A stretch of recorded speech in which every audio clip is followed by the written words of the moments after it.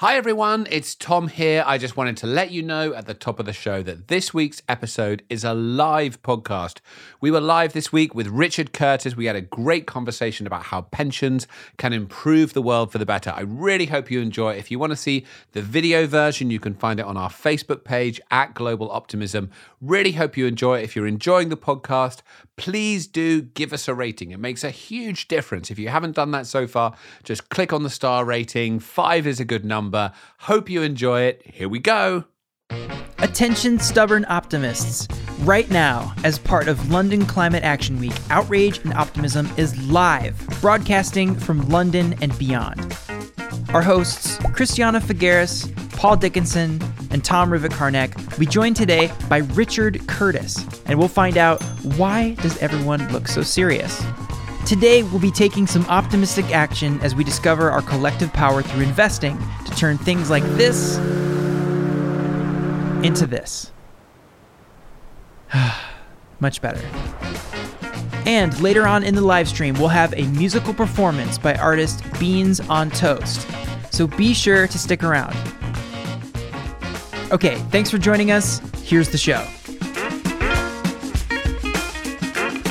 Hello, everybody. Thank you so much for joining us for this live episode of Outrage and Optimism. My name's Tom Rivett-Carnac. And I'm Christiana Figueres. Oh, you're Paul and I'm Christiana Figueres. I messed up. I wasn't. We're live. We changed the beginning. Tom, Christiana. Go from the start. I'm Tom Rivett-Carnac. I'm Christiana Figueres. And I'm Paul Dickinson on cue. This week, we are talking about the power of pensions to change the world for the better. We have the brilliant Richard Curtis here with us, and we will be hearing from Beans on Toast, who will be performing live and giving us, for the first time, a musical performance during the podcast that we hope to replicate in the future. So, Paul, Christiana, here we are, London Climate Week. It's been a big week. Christiana seems to be impersonating the idea that she's in London by participating from Costa Rica. But other than that, everything seems to be going well. How are you both doing? Well, we're doing well, but I think it's very fun that we're doing many things for the first time today. First of all, Paul and I trip over each other as we introduce each other. That's great. Apparently, we haven't done that enough. It's only the 57th time or something we've done that. So, yeah. Exactly. Stage fright. Plus, we're doing this live. Plus, we're having Richard as, I believe, our first podcast guest who we have invited on, re-invited on First, to the podcast. I don't know if it will make the top line of his CV, but it obviously should. You don't think so? I was hoping top that line he of would my CV, maybe not his CV. And we're having music, so many firsts for us. Really very, very exciting here. Mr. Dickinson? Yeah, no, I'm super excited. So glad to be with people live. It feels different, actually, somehow. And really looking forward to getting a chance to talk to Richard because he's got such an exciting announcement. I don't want to kind of steal his thunder, but... Wait, Paul. Didn't he just announce it yesterday? It was announced this yesterday, is like a re-announcement. Yeah. Okay, well... Speaking of which... So we should be efficient, right? Because we only have until 15 minutes past to just get through this introductory bit. So let me just set us up. So recently on the podcast, we've been talking about how old power is finally under siege. In this world, it's failed to elevate the needs and priorities of citizens. So we're seeing a resurgence of people in the streets calling for racial equity, climate justice, human rights, economic equality. So what we do now has the potential to be transformational, to redesign human systems, to be in harmony with the natural world and face these interconnected issues together.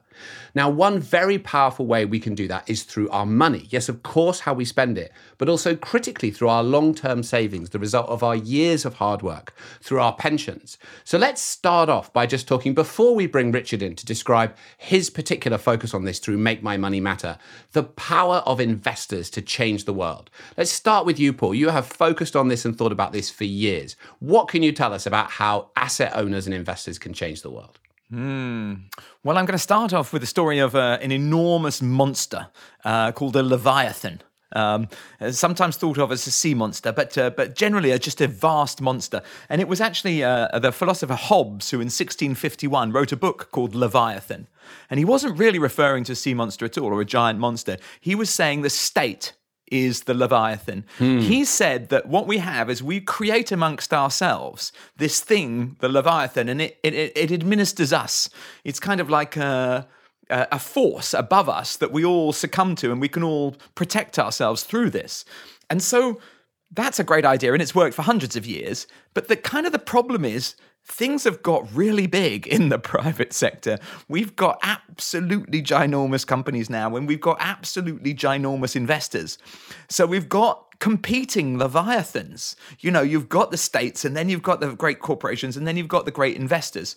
So I think that what's so exciting about now, and why I'm so looking forward to speaking to Richard, is because we're starting to think how we might interact with those in different ways. Yes, every 5 years or something, you go and vote for a political party, or more often in the local elections or the national elections. But how else do we support the infrastructure of power of corporations and of investors? And what oversight have we got of them? Right. How do we interact with them? How I think we're probably in the very early days of working that out, which is why I'm just trembling with excitement. Hey, Christiana, you talked for a long time about shifting capital as the key to transformation, its role in the creation of the Paris Agreement, what we've got to do now. How are you feeling about this issue? Well, I wanted to bring two ends of a spectrum, right? Because this happens along a very, very broad spectrum. So one end of the spectrum was what was shared with us just last week, how Client Earth managed to buy minute participation in a company, and through that company actually be able to sue them for being irresponsible. Yeah, that was amazing. That's just a really, really strategic use of shareholder power. On the because I what did he say the investment was like $30? No, 30 euros. $30. I mean. Never have $30 been better used, right? The other side of the spectrum there is the Asset Owner Alliance, which are, a growing number of large asset owners, mostly institutional, in fact, all of them institutional, who have joined their efforts and to ensure that all of the companies that they partially own are actually going to get to net zero by 2050. And that's already way beyond the $4 trillion in total capital that they own. And they are really doing quite a bit with the companies that they partially own. So you can see that the spectrum is a very, very broad spectrum. But sort of somewhere there in the middle, I just wanted to tell the story, a very recent story of the company Danone, the yogurt company, that actually presented to its shareholders a very interesting proposal that was supported by 99% of the shareholders. And that was to move away from shareholder primacy over to stakeholder, to really understand that, we're in a world now in which we can't follow the 50-year-old principle of Milton Friedman of shareholder primacy and broaden that much more to understand who actually does need to benefit in order to have a stable economy. And so that, broadening from shareholders only to stakeholders, to all stakeholders, is gaining momentum.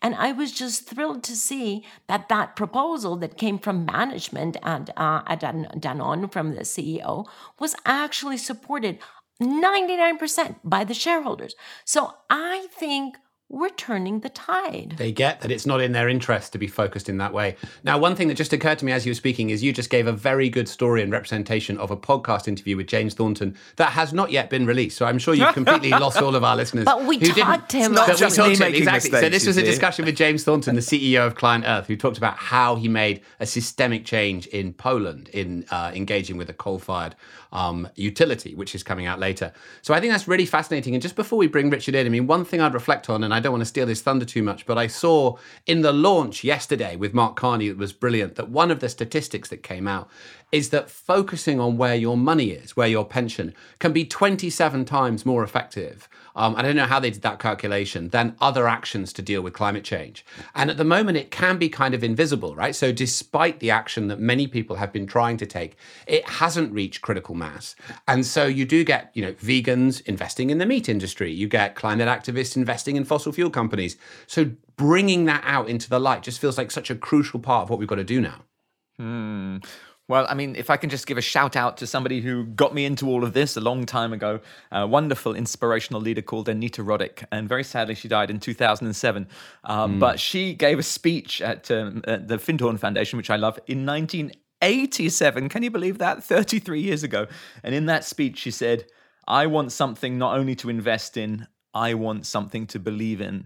And I think that's as true today as 33 years ago. That's such a beautiful statement. When she said it.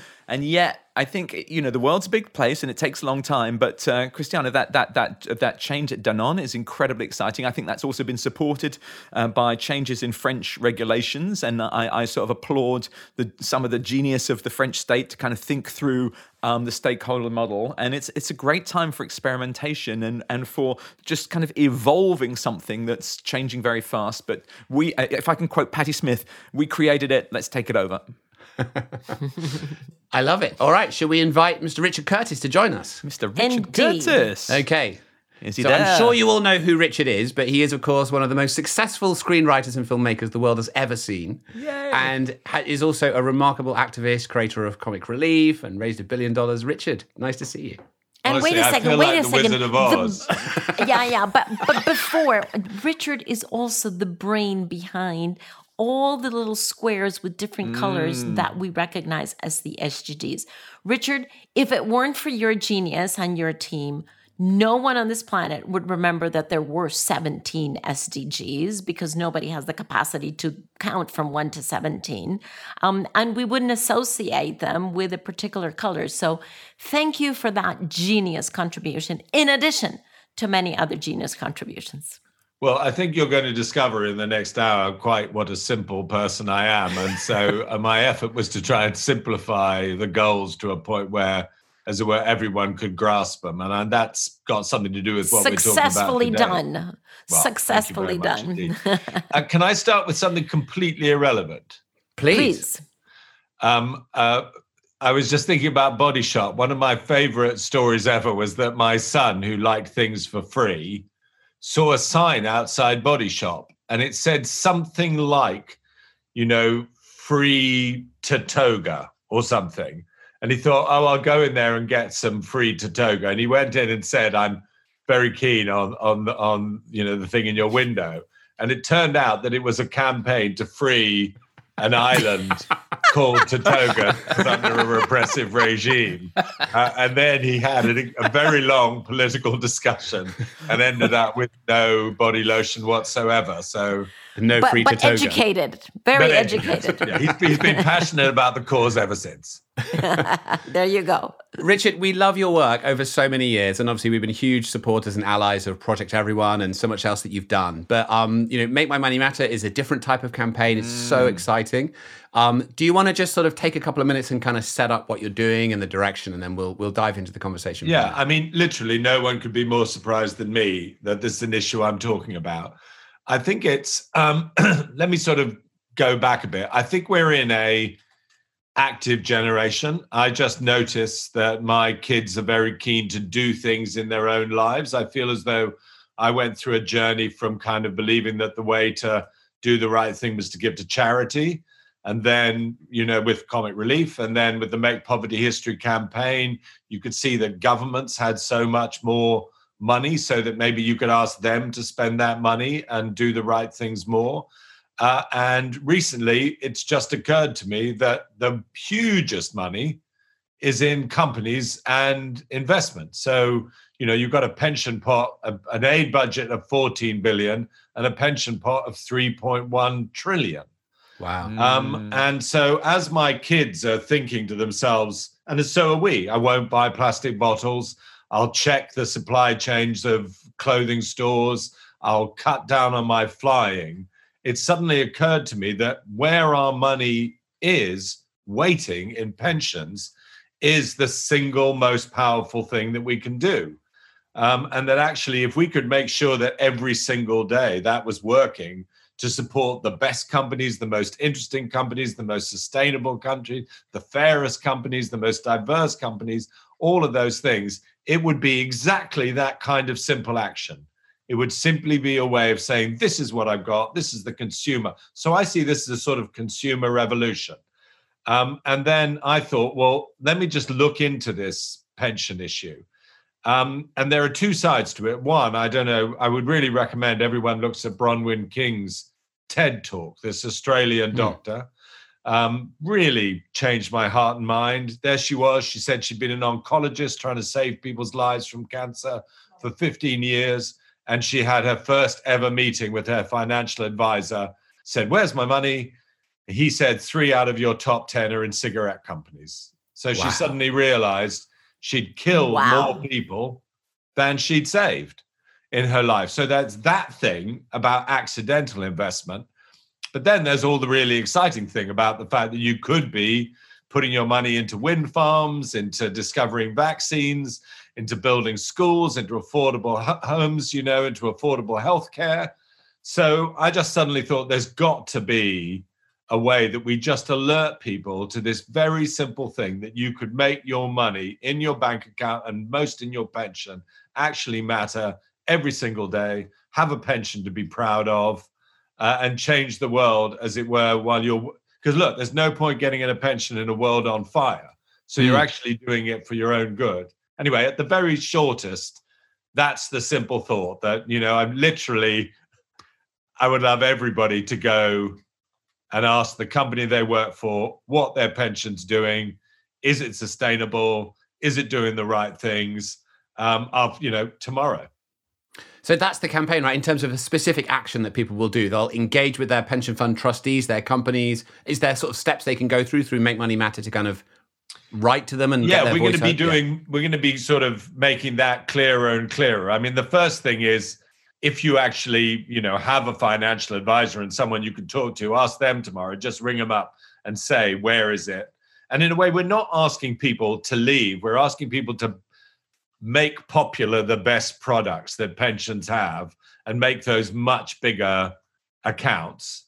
And then, I think they found out that 70% of people in the UK would assume that their pensions were in line with their ethics. And actually want it to happen, so that everybody should just go to the person who does know about money in their company and say, are we doing the right thing? And then, of course, it becomes a big campaign because we talk to all the pension companies about these issues of which, Christiana was just talking about what's their fiduciary duty.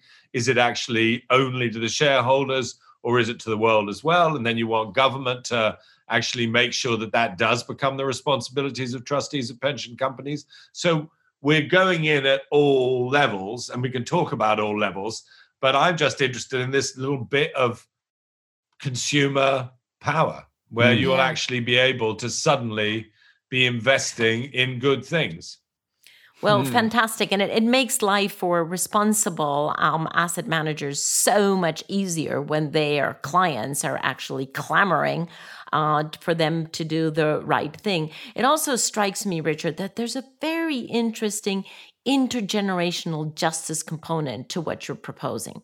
Because having a pension, basically what it says is, I'm going to take care of myself. My kids won't need to take care of me when I am older or oldest, right? That's the purpose of a pension. Now, if the pension is in high carbon assets, number one, it's highly risky for ourselves that we may lose those values and those assets very quickly. And hence, we may have a dwindling pension very quickly, which defeats the purpose of having a pension. But also, what it actually means is if our money is in hard carbon, we're stealing the future from our kids because we are saddling them with a world that they will not be able to manage and they will not be able to thrive in. So it's a double whammy, right? Not only are we exposing ourselves to the risk of immediate asset loss, but also saddling our kids with a future that they will not be able to deal with. So there's a very interesting intergenerational. It's business chaos, Christiana. Someone said to me that if the temperature goes up by 3.5, insurance ceases to exist as a business. Exactly. Because they told us couldn't that. Operate. And I do think that one of the things about the COVID crisis, in all its tragedy and horror, is it has told us the worst can happen. So when you think about New York being overcome by coronavirus, you think, well, maybe these things people have been saying about big cities near the coast being flooded, maybe that's not unrealistic. We've been taken by surprise. So I'm hoping that this kind of new sense of urgency and the way the world can change on a dime really is going to embed itself in people's psychology now and make them in their own lives, not necessarily always trusting their governments, make all the changes they can. Richard, can I tell you a story from insurance? Incredibly long time ago, 2001, I went to see the the head of the Association of British Insurers, and I said, has anything like climate change happened before? And he thought for a while, and he said, after the Nazi bombing of Guernica in 1936, I think it was, all the world's insurance companies got together and said, in the event of war, you're not covered for war damage. So in a sense, the insurance companies are very good at looking after themselves. I mean, there may well still be insurance if there's a 1 in 10 chance that your house will be destroyed, but they will charge at least 1/3 of the value of your house every year as the premium. So whether they survive or whether they simply raise premiums to a level where we've got no interest in them is a question. But can I just tell you one reason, Richard, why I think that you're about to do the most exciting thing in the whole world? A few years ago, I was quite a long time ago, 10 years ago, I was at a dinner and someone had done a little thing whereby you could contact the chair of your pension fund. It didn't last very long. But I heard someone say that the trustees of these pension funds were so extraordinarily shocked to be contacted by their members. It had never happened before. And, there's an assumption that that we, the people, we just want as much money as possible and to hell with the world. And actually, we're not in communication with those people who are running our money. So I cannot say how exciting it is that you're about to open sort of Pandora's communication in a good way. Yeah, and by the way, this is what people expect now. This is what transparency is in fact all about. It's finding out who's in charge and how they're spending, your money. And by the way, the key thing is here, because I've been on quite a journey here, is, I was worried about legalities and stuff, but I was also simply worried about profit. If during this journey, everyone had said to me, yeah, you'll get less money at the end, that would have been a much tougher thing to sell. But it's consistently now people are saying that the sustainable funds are doing better. When Comic Relief moved its money, it made more money. BlackRock said that the why not moment has arrived. So this sort of contrast between value and values is all changing. And Mark Carney's gripping about this. What constitutes risk for a company? Used to be risk was, is there, quarterly report going to show a loss in profits? But he says risk now really lies in 3 things. 1, anyone who's not planning long term is the head of a bad business. So they've got to take sustainability into account. No employee or consumer wants to work for a bad company now, and consumers are getting more and more judgmental. And when companies are found to be cheating or inconsistent or using child labor or faking, tests on their cars and everything like that, that's the end of the company. So risk actually is no longer to do just with profit. But in fact, so the thing that people can be reassured when they do go out tomorrow in order to say, I want to find out what's happening, is that they're actually doing something less risky for their money and something that's likely to end up making them more money. And also from the pension point of view, people say, if I knew that my pension was actually doing good things, I'd put more into it. And there are some gripping things like some local pension funds saying, we're going to spend some of your pension money on great projects locally. And that's another sort of big attraction. Yeah. So this should all be, as scary as it is to say it, a win-win. I love the idea of local pension funds doing gripping things. That's fantastic. It's great. So in 10 minutes, we're going to let you ask a few questions of Richard and anyone else you want to. Just one question I have, Richard. When you joined us in September, we talked to you in New York last time you came on the podcast. And we talked about the fact that, you're a professional storyteller. You've kind of, through your career as an activist, looked for these simple, true stories that cut through, the films on Comic Relief, Red Nose Day. And that's really... So what's interesting to me is that you've taken on this issue that, to the outside, is a bit complicated, but you've clearly decided that you can make it simple and true and draw in large numbers of people, which has not always been possible on this issue. So what convinced you of that? Well, one, Bronwyn convinced me of it, right, because this terrible idea of being an accidental investor in the things you don't believe in. So you got 3.1 million vegans in the UK, and a lot of them will be investing in meat production. You've got people who are fighting for peace, and they'll be investing in arms. So there's that alignment. Yeah. And then that fact you were saying about, just by making a few phone calls and doing a bit of pushing, that I'm doing 27 times more for the environment, so I can actually keep eating meat if I want. No, forgive me then. But do you know what I mean? The idea that actually you can really do something with your cash rather than, as it were, cycling everywhere struck me as being exciting. So I think there are just lots of little tales that you can tell here. And those things are not mutually exclusive, right? I mean, the whole trick of this is to act basically out of a basket of possibilities, and to really puncture the myth that we as individuals, as consumers, much as I hate the word, as citizens, citizens, can know, that we have no power in front of something that is as huge as climate change. And that is so untrue. And we have realized that now with COVID, the power of the individual. And the power of the individual is magnified when that individual actually harvests many different ways to address climate change in our personal life and in our daily habits. So to add, in addition to not eating meat, and in addition to using our bike, to add then the investment of our pension, it just really magnifies the impact so much higher. It really does. I mean, can you imagine a young person who's getting their first job and is asked about their pension, choosing to go into a bad default pension? It's actually not.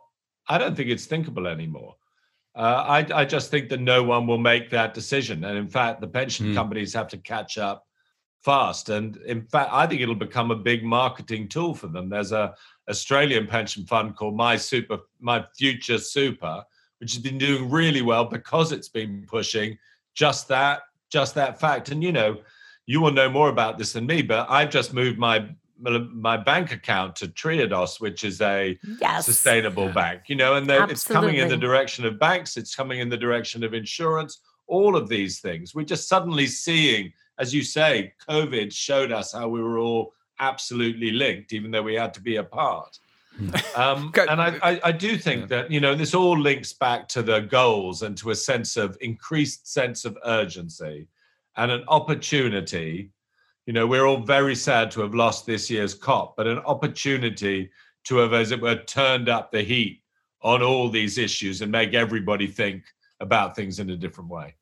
But Richard, you're such a systems thinker, if I can use that awful jargon. And you said that all you do is you simplify things, but brevity is the soul of wit, you will be well aware. And I think I just wanted to ask you about what I think, the point you just made, which is maybe the most exciting point of all, which is your systemic intervention. If enough of us can get together and push on this agenda of make my money matter, do you think the financial service providers will start literally presenting themselves as the solution? Do you think the adverts might become more interesting than the television programs one day as BlackRock or Legal & General try and compete for our attention and our money, rather than, as you said, the deadening default where you don't even know where your money's going? Yeah, look, I think it's a selling point. And by the way, I think one of the things I'm saying to all the companies that I talk to is tell people the good stuff that you're doing. The time for modesty is over. You actually have to tell people what you're doing to change your product, to make things better, what you're doing with your supply chains. Admit the fact when you've made mistakes, say that you've improved it. I think it's going to become a really important part of the focus of marketing. And people who don't do it, people will notice that they haven't done it. Okay, so we are now going to go to some questions from the audience. We've had a bunch of questions already, and we would invite you, if you have questions, to add them into the chat, and then they will be filtered through to us. So very exciting. I'm going to read them out. So the first one comes from someone called Sabrina Tucker, who defines herself as a stubborn optimist, who we're pleased to hear. Yay! And she says, welcome to the family. Yeah, it's a very good question as well. She says, as a young person, I often find myself feeling more outraged and optimistic when I talk to my parents' generation. They don't seem to understand the issue at all. And if they do, they don't understand the urgency. A lot of them currently only think of us as young and angry, and they think we don't understand the way the world works. And I want to find a way to change this. So I'm wondering, how can I get through to this generation so they can join us in this fight? Wow.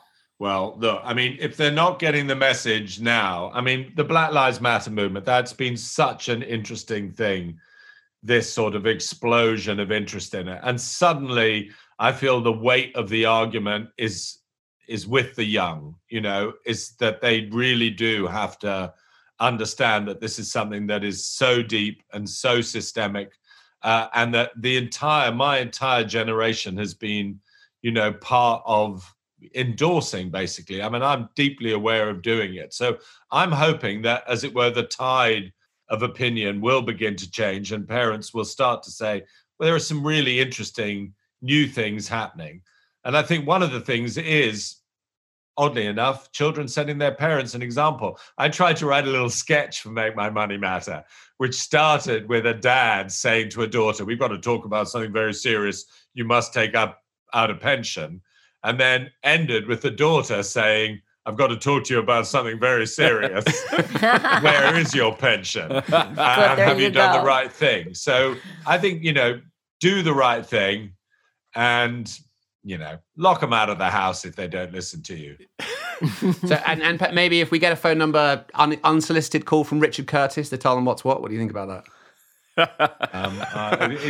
Cristiano. I've done some dodgy TV programs in my time. I haven't got a leg to stand on by anyone who's actually seen Mr. Bean's Holiday. So I think it's better if she does it. Comes through her. Cristiano, do you want to give an answer to that one? Yeah, I think there's a pretty simple question, being a parent myself, that young people can ask their parents, and that is, do you care about my future? That sort of puts the context, and then from there we can have a conversation, because I think that's where we have to go, and it's very much about, especially with parents, I think it's very much about addressing the heart rather than the brain, because the brain is calcified. My generation, our brain is calcified into the structures and the values and the logic of what was. And the heart is much more fluid. And I think if kids ask their parents, if young people ask their parents, do you care about my future? You're addressing their heart. And that could be an interesting channel to then move up into the head and give the arguments. But first start at the heart level. Yeah. So that's actually a good segue to the next question, which is about the heart level from a different perspective. This is from Joanne Taylor in London. So she says, I've been interested in environmental issues for many years, but I've noticed over the past year I seem to have lost my connection to this important issue. I continue to do what I can in my own life, recycling, etc., but I can no longer find that I feel strongly about this. Can you offer me any advice as to how I can reconnect emotionally with the environmental crisis all around us? Wow. Wow, that's a very interesting question. It's interesting that the COVID thing hasn't, reignited some of that passion. I mean, one of the things that my way into it, because I started at Comic Relief, is this increasing understanding that it's planet and people at exactly the same time.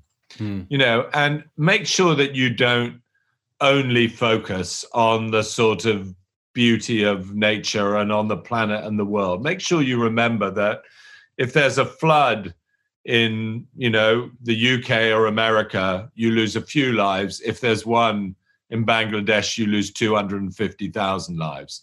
If you actually care about the least well-off people, that's climate. If you care about women, that's climate. If you care about people who in civil war and refugees, that's climate.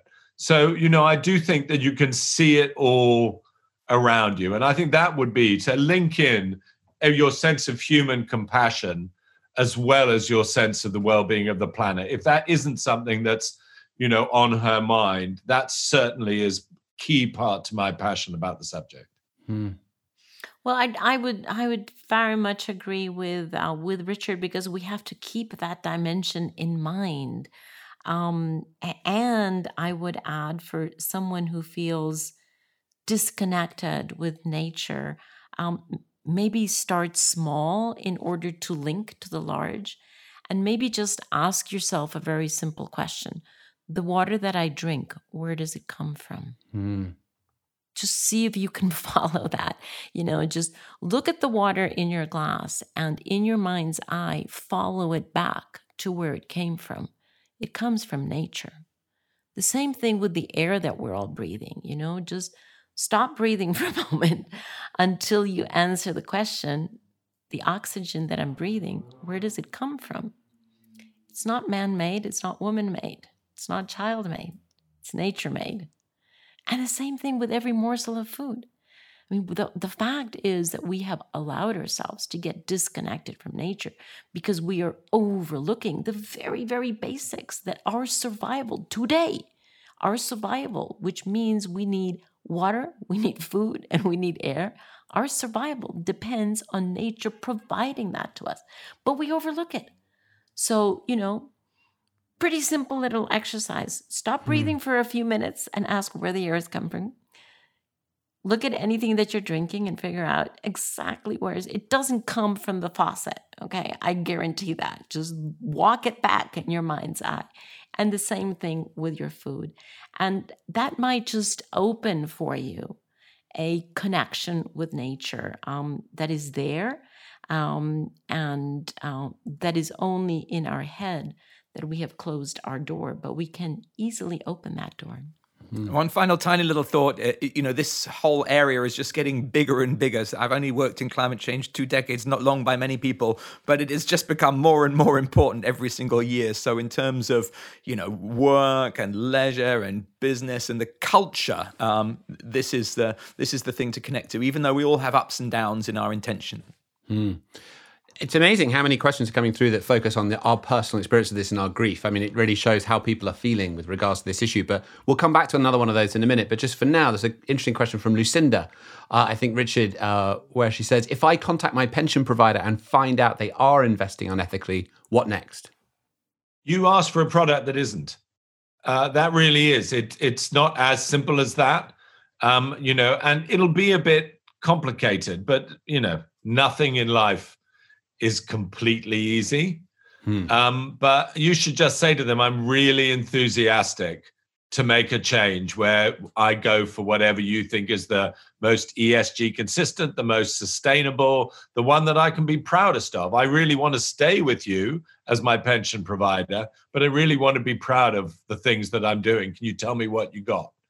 And if they get that question from 100 people tomorrow, from 1,000 people, from 10,000, they're going to get really good answers soon. And they're going to invest more in brilliant big businesses and brilliant small businesses. So I think the answer is ask one question, then ask two, then ask three, and then you'll get your way. And can I slip Richard, in one? Sorry. Yeah, sorry. Richard, what if that person says, well, actually, we're a passive investor. We don't really have it in our hand to decide in which companies we invest in and which we don't. That answer I have heard, I don't know how many times. So how do you push on that one? Well, I think you're getting that answer less often. I mean, strangely, I got that answer a year ago when I asked the question, and then I got a different answer. And then I would say, can you give me some examples of some of the companies that you think I may not like that I am investing in?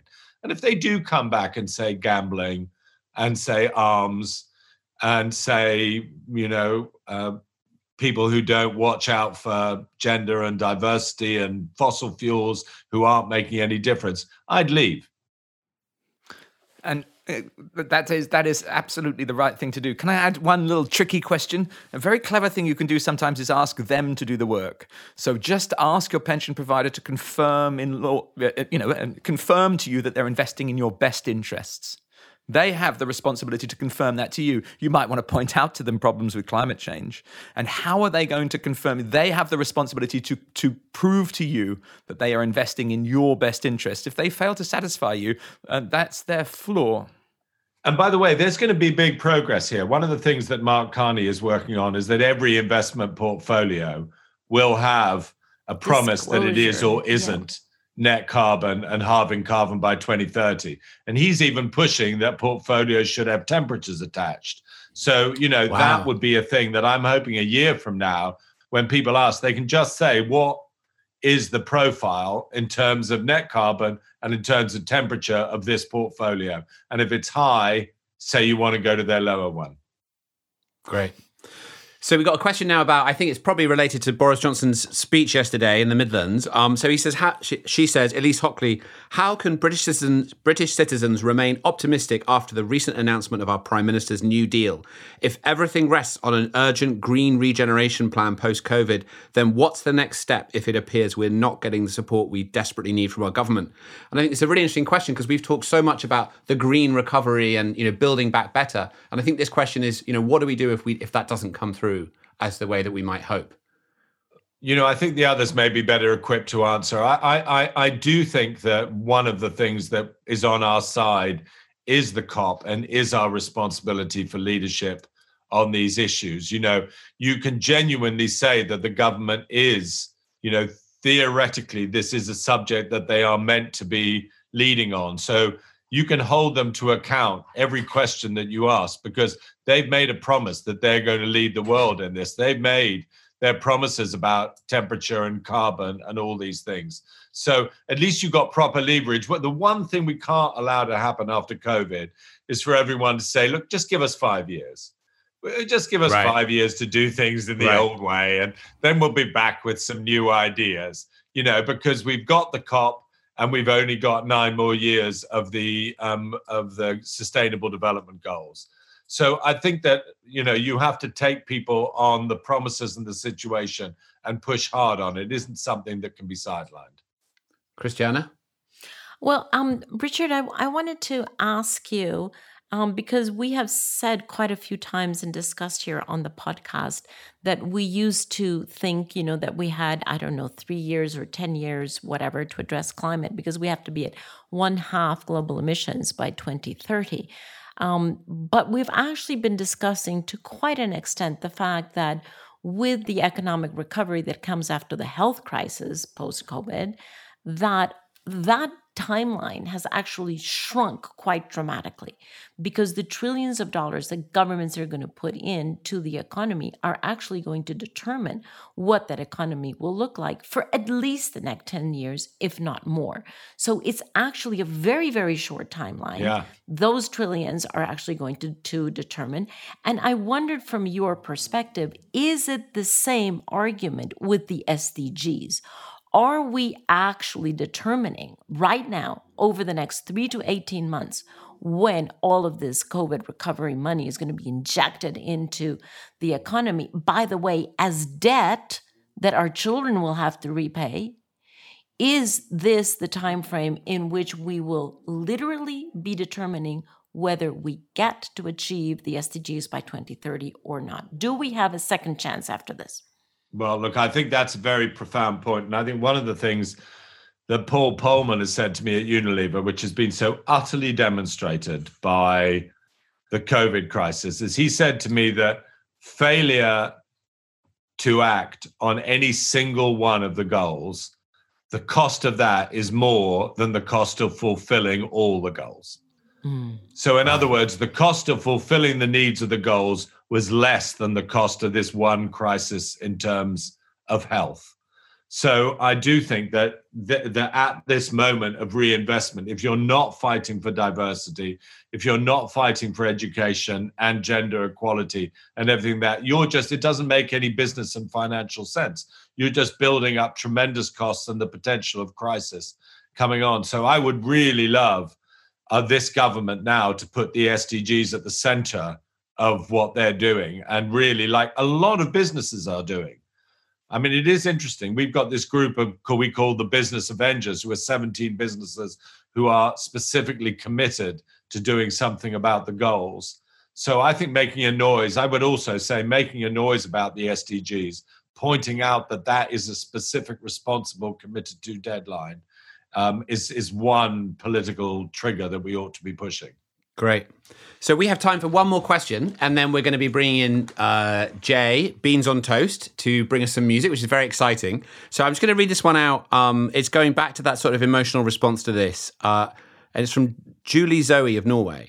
How do I not feel guilty for being a mum in the climate crisis? I only tackled my grief over the planet and went through the stages of mourning for Earth as we know it after having a baby. Putting life into the world made me reflect on more than her future, but the future of the planet. Now I want a better future and try to do all I can, but I can't stop being sad and feel guilty for the life I have created on this planet. Wow. I mean, that's all I'd say is from my experience, you've, as it were, given birth to the most powerful agent of change, that you could have done. I think that's the thing. It's actually, the conversations I'm having on transgender issues, diversity with my kids are brutal, because they are absolutely determined to change things quicker than I was. So actually, you've given birth to the very means by which you will be able to do the job better. It's like you've hired a very young employee, quite cheap, who's actually going to be the person who makes the changes in your life and you do things. You will stop being responsible for them. They're going to be responsible for you and they're going to do the job better than you've done. That's how I'm feeling now. I'm being pushed about and changed by my kids at such a rate. And that's what we're expecting on things like Make My Money Matter and the consumer revolution and all the pressure, all these brilliant young feminists, all the people fighting. We used to call people crazy, but they're talking about mental health with such passion and such understanding. So what I would say is you're setting us up for a win by having a new child. I love it. Absolutely. And don't worry about, it's not really, the problem isn't really the people. The problem is how we live. I mean, nobody really says there are too many insects because insects fit in and they eat our waste and they live in an entirely circular way. So as long as we turn in to learn to live in the right relationship with nature, she will provide for us and you don't have to worry. But it is about how we live. You can't go flying to the Maldives every weekend.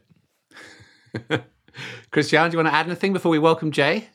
Well, I just want to echo Richard's words because my daughters are my teachers. And I would say to any young mother who's just brought another human being, a wonderful child to the earth, beware, you have a life coach that will be there and will be mentoring you your whole life, exactly as Richard has said. So there we are. Love it. She's going to check your pension. 10 years time. It better be ethical. Get it ready. She'll stand in front of the shower and say, "Mom, that's enough hot water. Turn it off." She will lead the Norwegian Sovereign Wealth Fund and its $1 trillion to a great future. Okay, I think we've terrified Julie enough. What do you think? Yeah. Okay, so this is a very exciting moment. For a long time, we have been aware at Outrage and Optimism that there is just the most remarkable artistic response to climate change going on. And one way that is manifesting is in music. So we have wanted for a long time to start incorporating music into the podcast through this brilliant partnership that we've established with Sofar that we will tell you more about on the podcast in future weeks. We've started to do that. And this week, we have the brilliant Beans on Toast. So Jay, please join us on the live stream. How are you doing? Very well, thank you. Thanks for having me. Great. It's very exciting to have you here. So we're going to hear your song On and On in just a minute, but I wonder if you just want to say something about that song, the inspiration for it, for people who haven't seen it. It is just the most perfect outrage and optimism song because it contains both. So well, it's a very optimistic song, tackling, I guess, subjects that aren't generally deemed optimistic, be it polarized politics or sort of climate crisis, basically. And I think with songwriting, I've written a lot of songs about the environment and there's not a huge amount of good news to tap into, but there's not much point of writing a song if you're just bringing people bad news and the kind of we're all doomed. There's no point. There needs a glimmer of hope in the song as we need a glimmer of hope as humans, as that lovely lady who just asked the question, that hope is really important because otherwise what is the point, basically? What's the point? It's a song about loving life, really, and even in this very confusing time that we're in. And I guess that was the sort of motivation behind writing it. And what do you think about kind of the artist's response at this moment? Because for a long time it felt like artists weren't, we couldn't see them in this, and then all of a sudden it feels like it's everywhere. What do you sort of think about that? Yeah, I mean, I don't think anybody's ever really known what an artist's kind of duty is in humanity, and that's kind of the beauty of it, really. So under kind of crisis, it's important. I guess everybody has a role to play. So certainly musicians and artists across the whole, of course, and music's particularly good at sharing ideas in simple formats, bringing people together in a community under similar ideas, stuff like that. So yeah, I also don't think that we necessarily need to be inundated with songs about polar ice caps melting. Right. I don't think that's... You don't think that's inspiring, Jay? It is. Well, I think sometimes music's just an escape as well, isn't it? And you perhaps need someone to, for example, Taylor Swift singing songs about ex-boyfriends gives her a bigger platform that if then she one day stands up and says to her millions of people that love her music, I think we should all live green lives, that's a lot more powerful than me singing at an Extinction Rebellion rally about the climate crisis. So I think there's a big array. I think probably the most interesting political move in music since the world turned upside down is the K-pop fans kind of emptying out Donald Trump's so funny. That was so funny. Sorry. Yeah, it's incredible. And who would have thought that such a political move would cut? I don't know much about K-pop, but I can only guess that it's not political music. Yeah.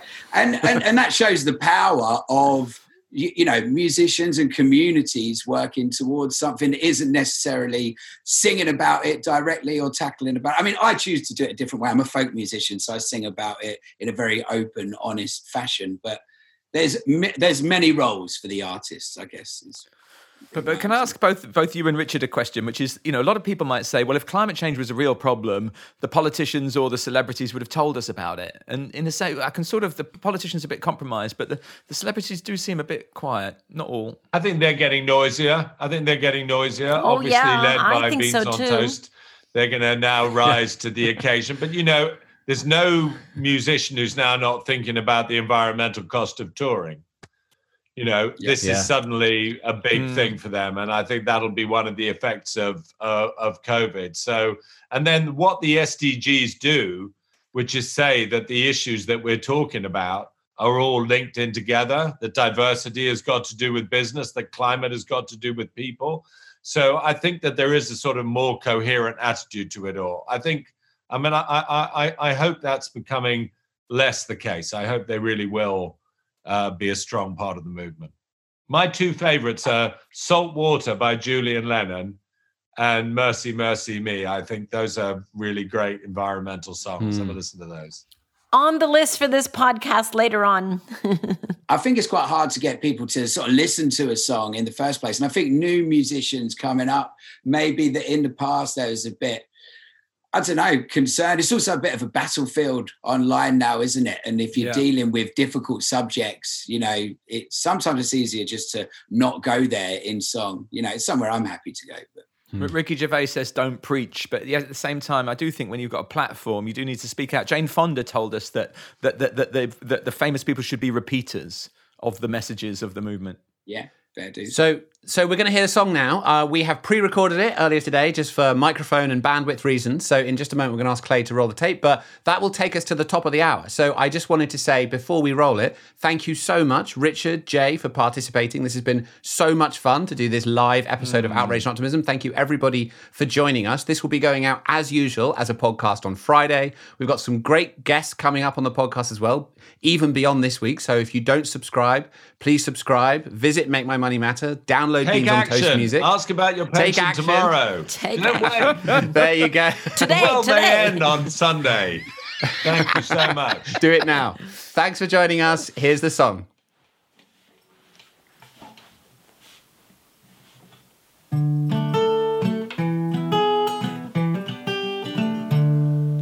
So Donald is the king and Boris is the queen. It's almost like we're living in a world of make-believe. A double dose of dopamine on the daily diet. The politics are toxic. The country is divided by crippling austerity and deregulation, paving the path to privatization and to chlorinated chicken and weaponized 5G frequencies. It's profit over people. It's profit over everything that's causing global warming. It's now impossible to deny. There's a storm brewing, darling, and there's nowhere to hide. And every time the world needs saving, there's a nappy that needs changing. I got some bills that need paying. I'm just gonna keep on singing because life goes on and on and on and on and on and on. Life goes on. So I take a step back and try to see things differently, cause there's also an opinion that in fact we're doing brilliantly. There's never been a safer time to be a human being. There's less war now than ever before, less disease and less famine. Obesity claims more lives than starvation. More people die of old age than from lack of medication. It's quite telling of the times. It's never been like this before.